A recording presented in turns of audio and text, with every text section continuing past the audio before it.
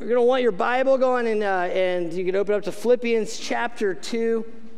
And we have people walking around. If you need a Bible, you can slip up a hand, and we will get a Bible to you so you can follow along.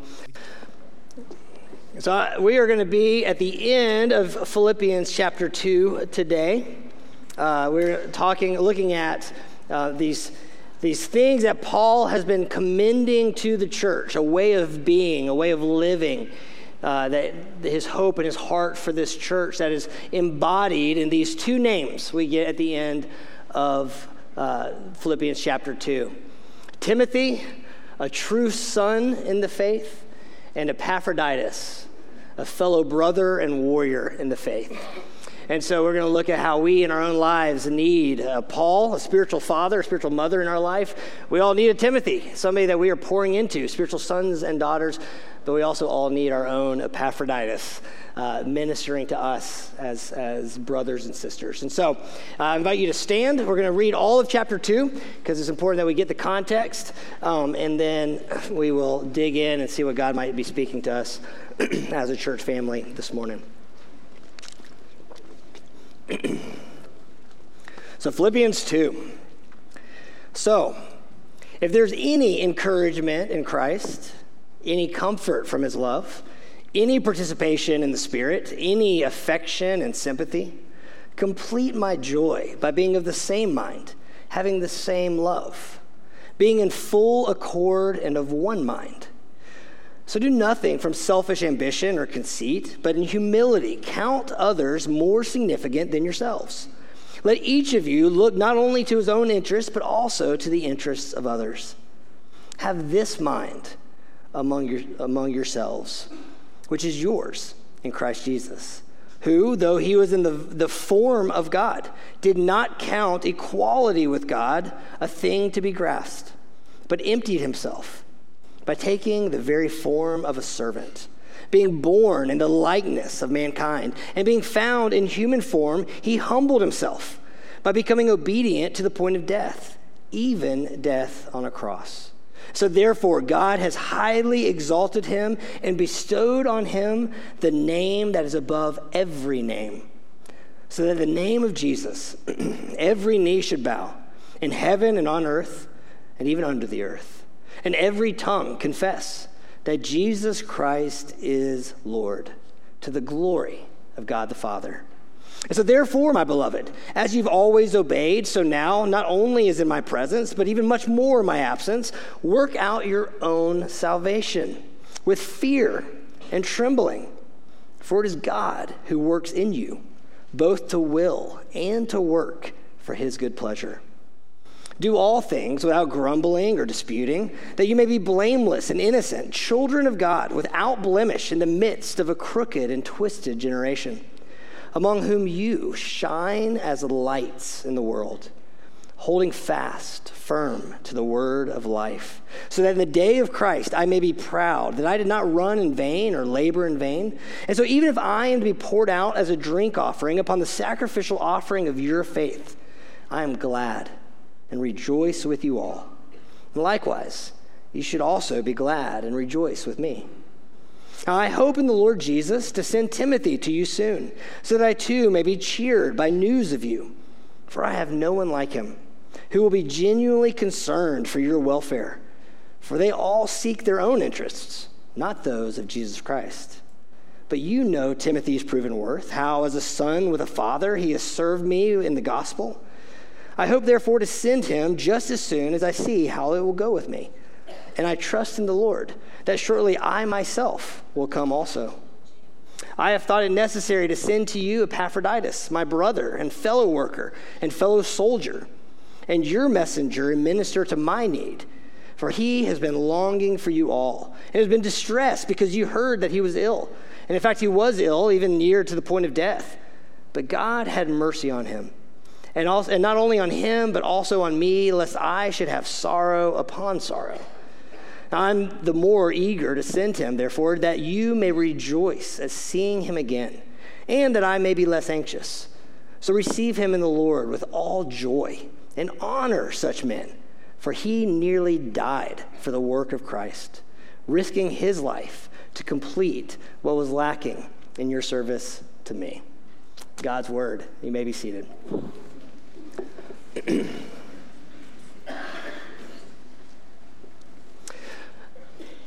So I wanted to read that whole chapter because it's easy sometimes to get lost in individual sentences and phrases, especially in a book like Philippians that has so many like almost Christian cliches that often are even taken out of context. But we know them, so I can do all things through Christ who strengthens me, right? We've heard that, so therefore I should be able to go score 3 touchdowns at next week's football game, right? Well, no, that's not exactly what Paul's talking about. And so we get to these 2 men, Paul and Timothy and Epaphroditus, and to understand what Paul is saying, commending about these men, we need to understand sort of his flow of thought. Now recognize that as Paul is most likely dictating this letter, we know from other letters that he wrote that he had poor eyesight. In fact, he even considered that a point of weakness that God would still use, that the fact that he can't see. At the end of one letter he even writes, he's like, look, I'm writing with my own handwriting. Isn't it sloppy? That's a rough translation, but his point was that basically he's being led by the Spirit, speaking these words in oral form to a scribe who's writing it down. Then he would send that letter by courier to somebody to take it where it needed to go. And so Paul, as he's speaking these words, as he's praying for and thinking about this church that he'd planted 11 years ago, and now as he's sitting chained in prison in Rome, and he's starting to hear that there's some conflict emerging in this young little congregation there, surrounded by the power of Rome, surrounded by the temptations and perversions of the culture, and that is beginning, the pressure from the outside is beginning to create tension and dissension on the inside. And so his heart is hurting for his people. And so he's writing this letter longing that they remember who they are in Christ, what Jesus has done for them. And his great longing is that they would come together and be unified in Jesus, because he sees in them the power to release the gospel out into the Roman world, just like they've been doing for the last 10 years. As examples and models of sacrificial generosity and unconditional love. And he's seeing the work of God that is being threatened. And so he's calling them back to unity in Christ. And as he's longing for them to be unified of one mind in Christ Jesus, he recognizes that the key to that kind of unity is humility, of them considering others as more valuable than themselves, of thinking more about the needs of the people around them than their own longings and needs, recognizing that if we're all thinking about each other, we're all going to get taken care of. Amen? Yeah. But if I'm only thinking about myself, odds are I'm actually not going to get taken care of. You see how that works? And so he's got this idea, this mind, as he's speaking these prayers and these words, that they'd be unified of one mind in Christ, and knowing it's like this only comes as you lower yourself to lift up your brothers and sisters. And then he thinks, oh man, it's like exactly what Jesus did for us. And he speaks what's called the Christ hymn. One of the highest examples of the divinity of Jesus we have in Scripture. Now, most scholars believe that Paul wrote that Christ hymn there in Philippians 2. We don't know if this is the first time he's penning these words and they're just flowing out of him, or if that's something that he had said before, it become liturgy in the church. But this calling to mind of Jesus, who in the very form of God let go of his divinity to take the form of humanity, who became a servant and poured out his life even to the point of death, and not just any death, but the most gruesome form of torture that the Roman Empire could devise, even death on a cross. And doing so, says God exalts him to the highest place, that at the name of Jesus, every knee will bow, every tongue will confess that Jesus is Lord.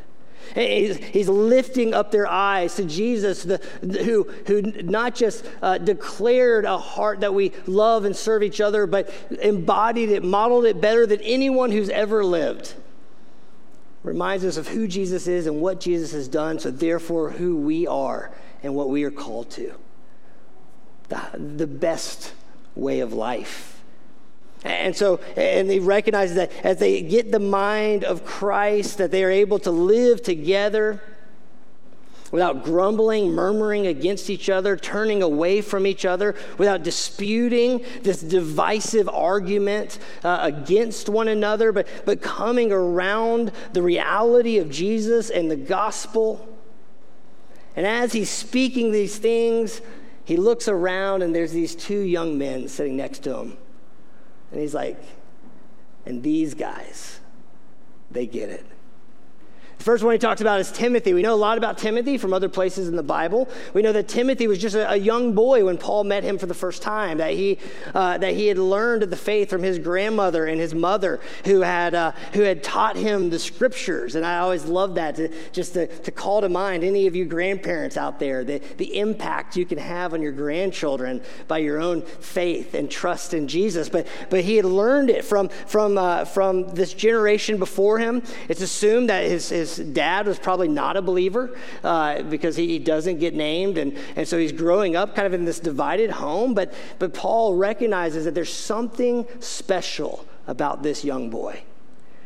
Not just that he's hearing the scripture, receiving the scripture, but there's something in him. There's a giftedness that he can see in young Timothy. And so he invites Timothy, hey, come alongside of me. Let me become a spiritual father to you. And there's some of you that know the power of that. I know that personally in my life. There's some of you that may or may not have a relationship or a good relationship with your biological father. We don't know the dynamic between Timothy and his dad, if his dad was dead or gone or just had left the family. We don't know what's going on there. But we know that Paul steps in as a spiritual father to this young man, brings him alongside. Now remember, in that culture, that a father-son relationship was an apprentice relationship.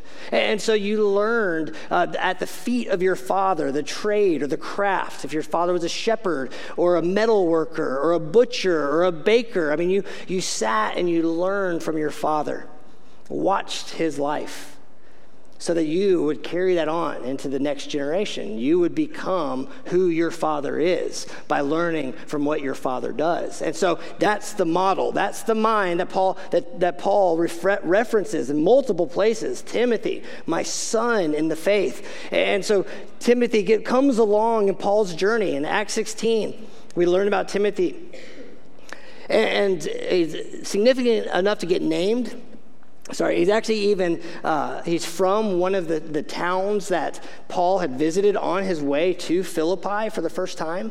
And so Timothy is a part of that entourage that makes their way to Philippi. Acts 16, they have all these amazing adventures together there, and the church gets planted out of Lydia's house, and the jailer comes to faith, and I mean, all kinds of cool stuff. But what's interesting is, after this invite to come alongside and be a part of this entourage, is that Timothy's not named again in the rest of Acts 16. He's not mentioned in any of those stories of the miracles that happened in Philippi, but we know he's there. And so what's amazing is that he's taking sort of this backseat position of watching and learning, of faithfully becoming a disciple in the model of Paul. Now, the reason I find that significant is I think a lot of times as young leaders emerge, or as people discover their spiritual gifts, the expectation is that we should be elevated immediately to a place of prominence. And so I actually have had multiple conversations with young leaders that spoke at a camp or gave a testimony, and they're like, man, you know what? I'm ready to preach. Let me put me in, coach. In fact, actually, I have experienced similar. I I had started working with an organization called Young Life. It's outreach into the high school campus. And Young Life has these clubs and these weekly meetings, usually in homes or in garages, in neighborhoods. And there's always fun and games. But at the end, they always give this gospel message, this talk. And this was in college. And at the time, I had been involved in several camps. I had spoken in different places. And so I went to one of my first Young Life clubs. And this college kid, all these fun and all these games and all this stuff happening, and then he gets up and he gives this talk, and he honestly wasn't that good of a speaker, and was super nervous, and just kind of stuttered around things. And so at the end, humble, gracious me approached the team leader and was like, "Hey, listen, I've done this a time or two. I wish this was a made-up story. This is a true story." And I said, if you need me to speak for y'all, I'm willing. And I remember her name was Caroline, and I remember her. She was a couple years older than me, and she turned, she looked at me, and she goes, "When you can name 50 kids by face and name at Riverside High School, then you can come and talk." That's a good word, isn't it? Yeah. And but it stuck with me, that the heart of ministry wasn't going to be getting up on a platform or giving a talk. But in Young Life, the phrase is that no one really cares how much you know until they know how much you care. And so young Timothy is learning at Paul's feet. And ultimately, we know Timothy becomes a powerful church planner and pastor in his own right. But for years, faithfully walks out this calling, this gifting with Paul. Studying this, it called to mind a story. I know I've told this before, but when I turned 30, a handful of my friends, all our birthdays were right within a week of each other. And so our wives had arranged for us to have kind of a special 30th birthday celebration. And so they sent us skydiving, which I'm not sure what that says. I love you so much, don't die. There's a lot of weird talk around life insurance on the way, but anyway, so after the skydiving, we all went down, and Buddy had this place down at Grace Midtown, this little house there next to Georgia Tech, and we went and sat on the back porch. And they'd arranged for different older men to come and sit down with us, 30 minutes, an hour at a time, and just speak words of life, words of blessing. We're becoming 30, entering into our 30s. What do we need to know? And it was really a powerful time. But at one point, one of my friends, a guy named Aaron, does a lot of worship, and he had gotten to know a lot of people in the worship world. And one of the guys that he had gotten to be friends with, it was at the time the #1 Christian music artist in the country. His songs are #1 on Christian radio, was selling all the albums. Any Christian youth conference he went to was like the big name to be there. I mean, just like super famous, just blowing up all over the place. And so he came, and he was just sharing with us about entering into our 30s and some things from his own experience. Well, it just so happened that his time kind of overlapped with Buddy. And Buddy was a mentor, pastor, founder of the Grace Churches, passed away a couple years ago. And older, wise guy. And Buddy came, and we're all sitting around just telling stories and laughing. And I just remember at one point, this guy, this worship guy, he was trying to tell a story, and he messed up like a verse that he was referencing. And he made a joke. He just said, he's like, "Oh, I don't know the Bible. That's you guys' job." Which, if you know Buddy, you couldn't have said a worse thing. And he honed in on that, and he was like, no. He's like, "You're a worship leader. You better know the Bible better than anybody." And then he kind of leaned back. And there were these moments with Buddy, and it happened just a handful of times over the years that, he was a spiritual father to me. And so as I sat at his feet, I just watched these times that he would sit back. And you knew, it was like, it was kind of in his posture, and he'd usually take his glasses off, and he's like, okay, he's about to drop some bomb, a spiritual bomb on us. So we're leaning in with our notes ready, our pens ready. But he looks this guy in the eyes, and he says, "Don't ever let your platform outgrow your character." Which we're like, ooh, that's good. Write that down. And then we went on, and laughing and joking and telling stories. Well, it wasn't a few months later that it emerged that this worship leader was having an ongoing affair, and it wrecked his marriage, wrecked his children, totally undermined his ministry. He was taken off all the shelves, taken off all the radio stations. Basically everything that had been built, the platform that he stood on, was wiped away in a moment because his character couldn't contain the platform that he was given. And in fact, so much so that 15 years later, most of you probably don't even know his name if I was to say it. And I say that just that what Paul's heart was, what he models with these young leaders, with these young believers, these men and women that surrounded him, was that they would faithfully walk out. I mean, almost the daily grind of what it means to follow Jesus. And that's the call for all of us. The reality is that, yes, Timothy was called to be a pastor, to help pastor a church or to be a church planner, but every one of you has a significant gift for the sake of the kingdom.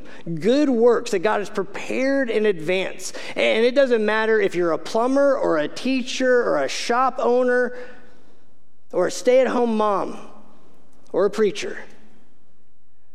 Every one of us has a valuable gift to carry, to release for the sake of the gospel. What you have matters.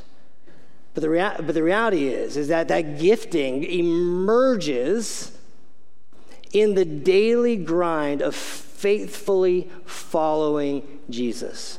And yes, we stumble and we fall and we make mistakes and we learn and we have those spiritual mothers and fathers around us to pick us back up and to point us along the way. And we learn from this relationship between Paul and Timothy is that we all need a Paul in our lives. Amen?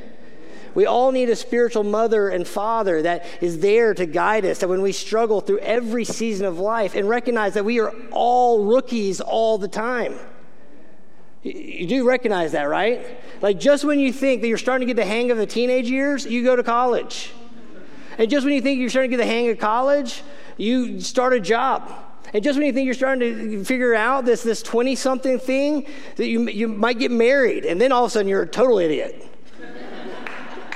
And then right when you start to figure out this marriage thing, you have a baby, or you move to a different town, or you get a parent that's sick, or you have a loss and you grieve. I mean, like none of our stories are the same, but every time we begin to get our feet under us, there's always something new God's inviting us into. Yeah. Even parenting, right? Those of you that have had children, that you've birthed these little babies and you finally start to figure out the rhythm of, when they nurse and when they sleep, and then all of a sudden all that just goes out the window because this little sack of poop now walks and takes that poop with them, right? And then they grow, and then they start to get their own opinions. How dare they? To begin to think for themselves? Like they know anything? Amen? Got the teenagers in the back. Hey, y'all are awesome. This does not apply to y'all.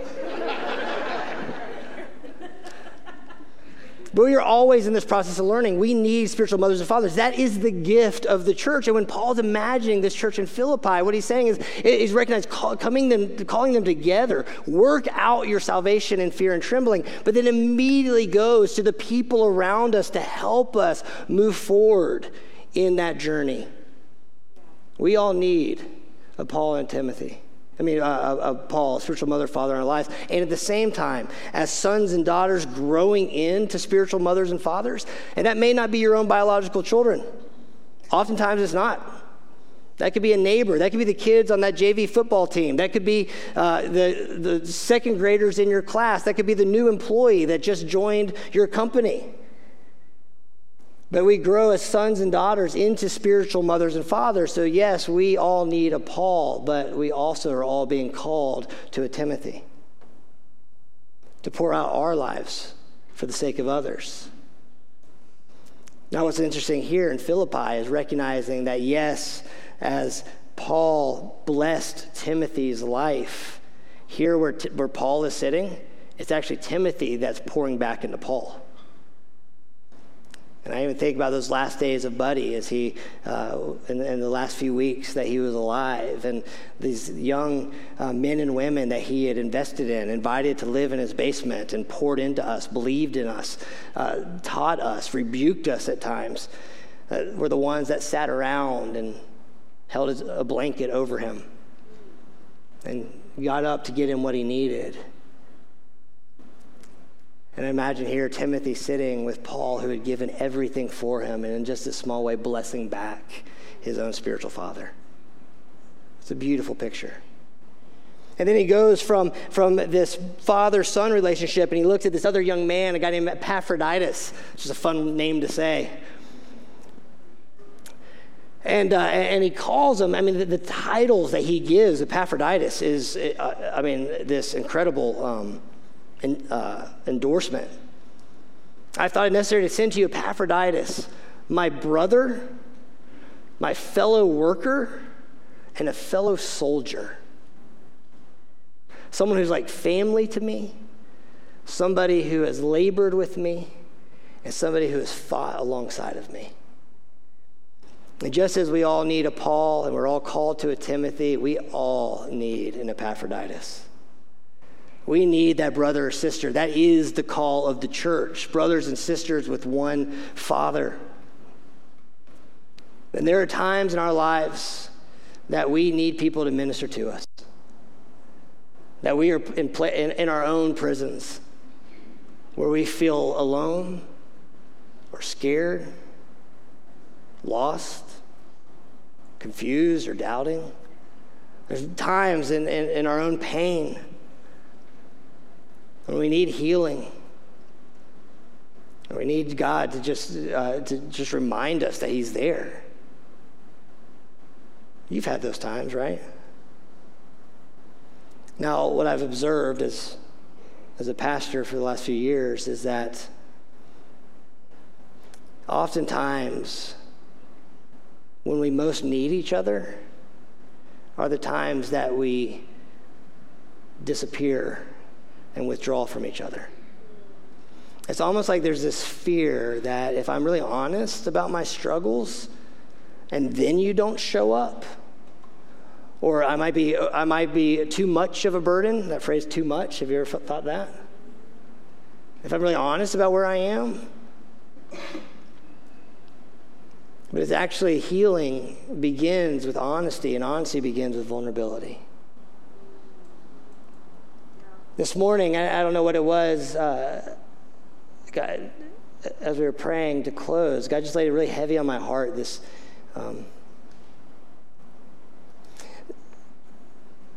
how often we can believe this lie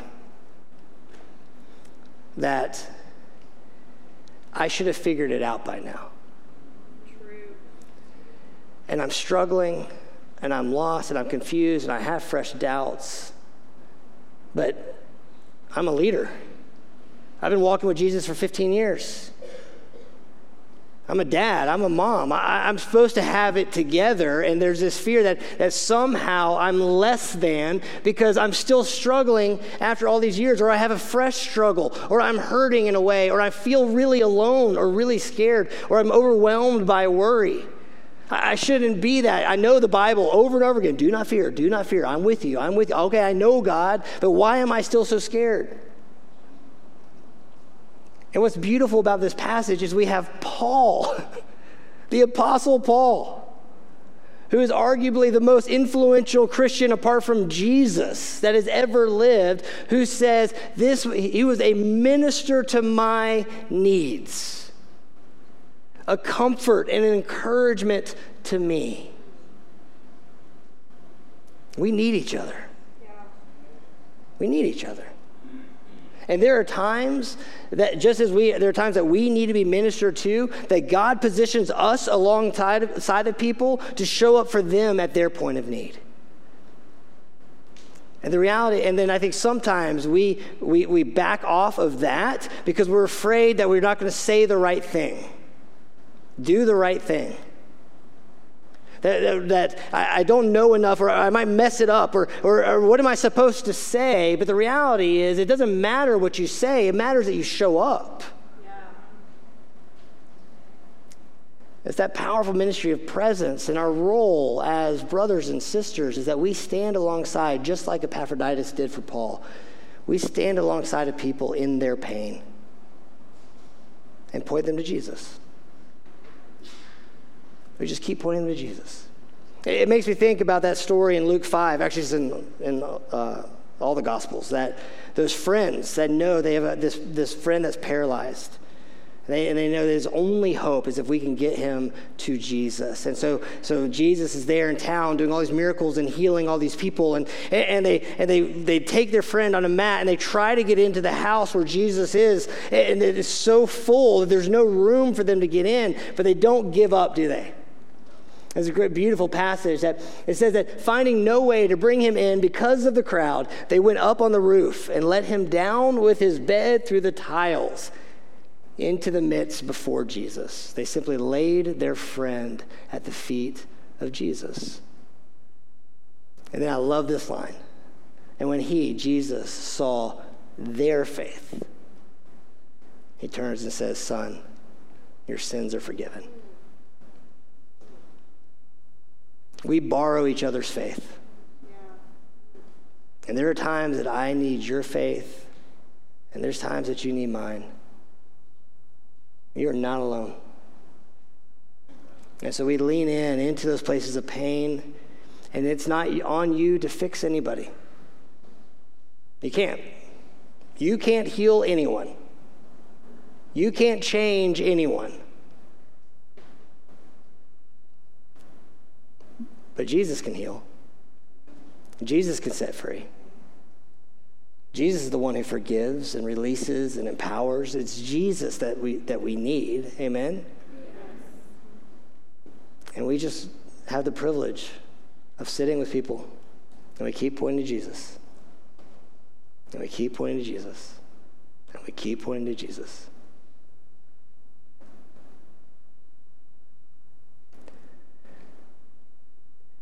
I remember an exercise that we did a number of years ago when I was in seminary. And so here, just close your eyes and just call to mind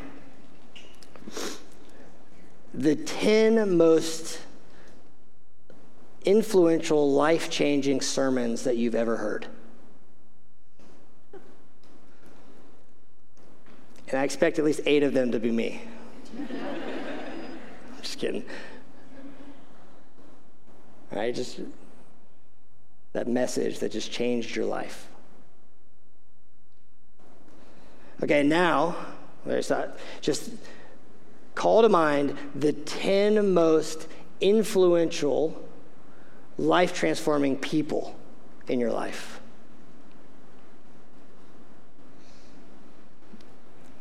The 10 people that had the greatest impact on you.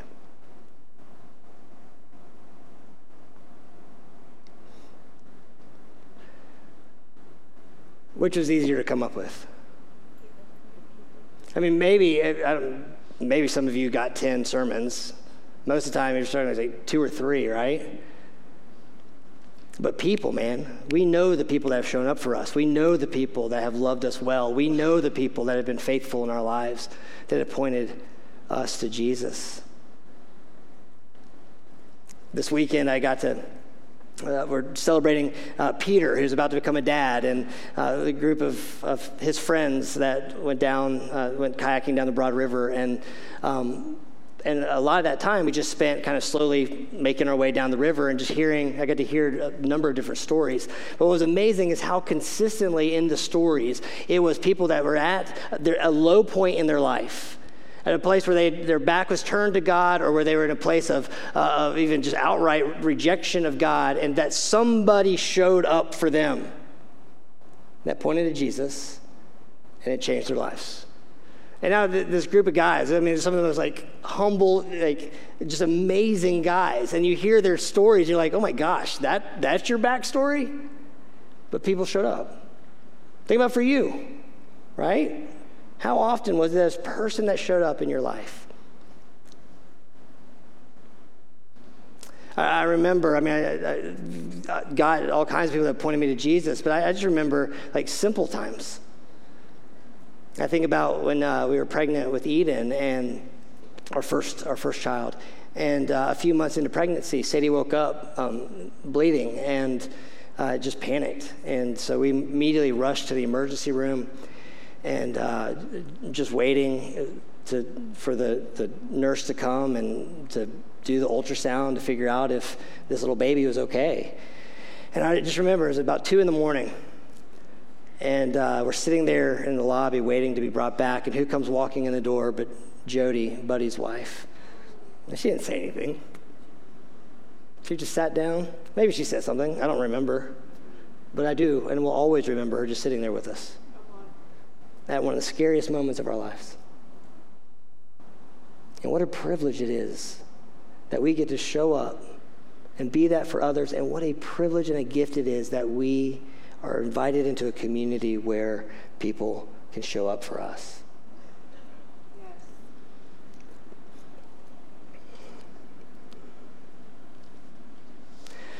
And then the last I'll say about Epaphroditus, and then I want to just create some space to pray as we respond in worship. A few weeks ago, I got to hang out with a group of pastors that were from different parts of the country, and all of them just doing amazing things. We're wrestling through sort of, how to engage the church in missions was the conversation. And but there's this one guy that was there, super cool guy, this massive church, and that's just planting other churches, launching churches, super involved in global missions, and just kind of hearing his story. And he asked me what we were preaching through, and I was like, Philippians. And he's like, that book changed my life. And I was like, oh yeah. I was like, what part of it? Expecting like one of the major sort of, the high points of Philippians. And he goes, Epaphroditus. And we just started, studying in it, and I had to be like, wait, Epaphroditus. Totally, Epaphroditus. And even as I was reading it, double checking, because honestly, this is the part of Philippians that mentally it's easy to skip over, right? You get to the names, it's like, okay, get me some meat, and not realizing that there's meat right there. And he was like, yeah, and he said, when I was in seminary, I was so excited about becoming a pastor and a preacher because he's like, I love preaching. I love teaching the Bible. I loved sharing with others. And I was sharing with a mentor, an older mentor, that I was so excited to graduate from seminary so I could start preaching. And I'm assuming he's probably a very gifted preacher, but but the mentors had stopped him and said, if you think that ministry is about preaching, then you're missing the whole point. And kind of left it there. And it said it really kind of shook him, because in his mind, that's what it's about. That's what pastors do. They get up and preach. And he said it was just a day later, he opened up the Bible to Philippians, and God led him to this part about Epaphroditus. And here you have this man that's exalted in some of the highest language of Scripture. And what did he do? He simply showed up for somebody at their place of pain. And that the highest call in ministry is when we show up for each other. And even so much so, now pay attention to this about Epaphroditus, even so much so that whatever happened, and we don't know this whole story, but what we do know is that Epaphroditus was from Philippi, had been sent from Philippi to Rome to minister to Paul. We know that Philippi had consistently given gifts to Paul in his ministry. They were the ones that when he was in Athens making a living from making tents and to supplement his ministry, that they brought a gift from Macedonia, which is Philippi, that he could focus full time on preaching the gospel. And so in a lot of ways, Philippians Philippians is a thank you letter, a thank you support letter to the church in Philippi for supporting the ministry of Paul over all these years. And so not only though were they sending like financial gifts to Paul, and even so much they weren't a rich church. Paul will also say that out of your poverty you gave in abundance, and that they were consistently giving to support the ministry that God was doing through Paul and his team. But at the same time, they were sending people to bless and care for Paul. And so Epaphroditus was one that we can presume took the gift of the Philippians to Paul and also was their minister to Paul's need. And so Paul, when he says that he completed what you weren't able to do, isn't giving a slight to Philippi. He's basically just saying that he was the fulfillment of your gift to me. And that somehow, as he sat next to Paul, sitting in that Roman prison cell, with the assumption that he was going to be executed any day, which put his own life at risk for associating with Paul, that somehow, whatever the conditions were, that he ends up sick. And not just sick, but sick, and the Bible's really clear, strong language there, sick to the point of death. He was on the verge of death. And yet even Epaphroditus, who had left his family and friends, made that long journey to Rome, sat with Paul in prison and endured that hardship, and then now is sick and dying. What does it say is Epaphroditus' primary concern? His friends and family back home. That even at his lowest point, his thoughts are for those around him. And so it makes sense that Paul, exhorting the church, consider others as more significant than yourselves, would then say, hey, here's one. Here's one that lived it in every way. And I'm going to send him back to you so that you'll be encouraged, that your hearts will be strengthened. And I just wonder this morning, where are the places that we need an Epaphroditus to show up for us? And where are the places that God has positioned you to show up like an Epaphroditus for somebody else? And sometimes those weave in and out of each other. But the invitation is that we just be honest with God and with each other about where we are, and our struggles, and our pain, and fear, and loneliness, the places we need to be healed, the places that we feel like we're trapped, the places that we worry and are concerned. So I invite you just to close your eyes. And if you're willing, just let Jesus search your heart.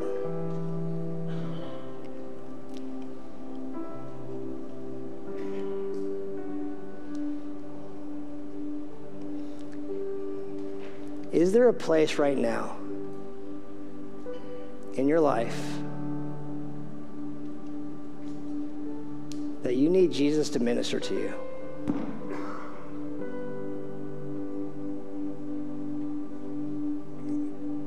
Is there a place that you're scared, anxious? Is there a place that you're hurting or grieving?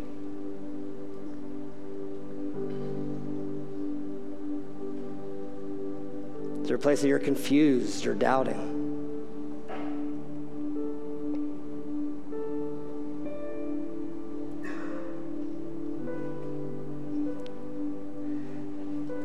And I know I don't ever do this, but I'm going to ask, if that's you, if you're willing, to just raise your hand, to just be honest. I need Jesus to minister to me.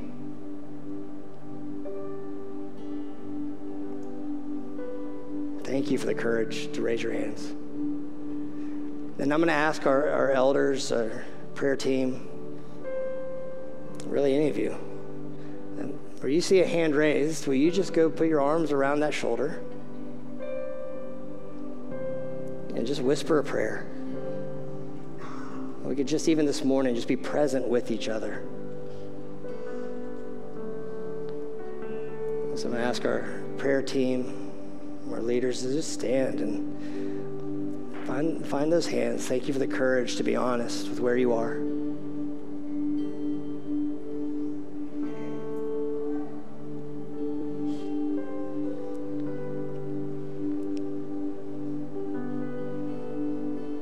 I encourage you, just keep your hand raised if that's not, if someone hasn't found you yet.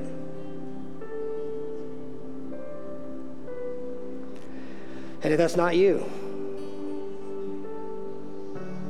if you're willing, just ask God to bring to mind, is there anyone that he's positioned you to come alongside, to just be present with?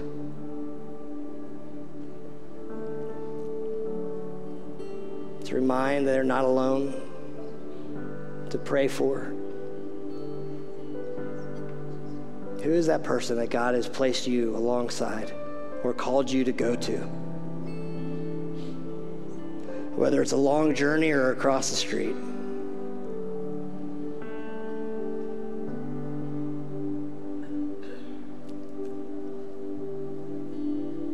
We all need a Paul.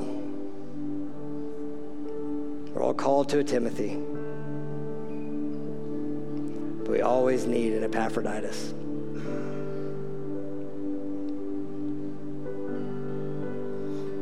We're going to continue this time to just minister to each other, to pray for each other. If God gives you a word of encouragement for somebody, I encourage you just to get up and just go to them. Maybe it's not a word, it's just a hug. I see you. You're not alone. And we're going to worship together, and we open up communion, the common table, one loaf, one body given for all. And we remember the presence of Jesus for us, who we're called to embody as the living body of Christ. And so as we take communion and we dip that bread in that cup, as Jesus said, his blood shed for the forgiveness of our sins, setting us free, to make us whole, to restore us into relationship with our Lord God.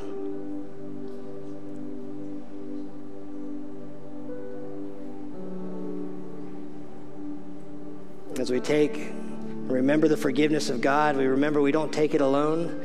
It is that forgiveness that allows us to turn and to forgive one another. So even as we take communion together, I encourage you, pray for each other, forgive each other, encourage each other.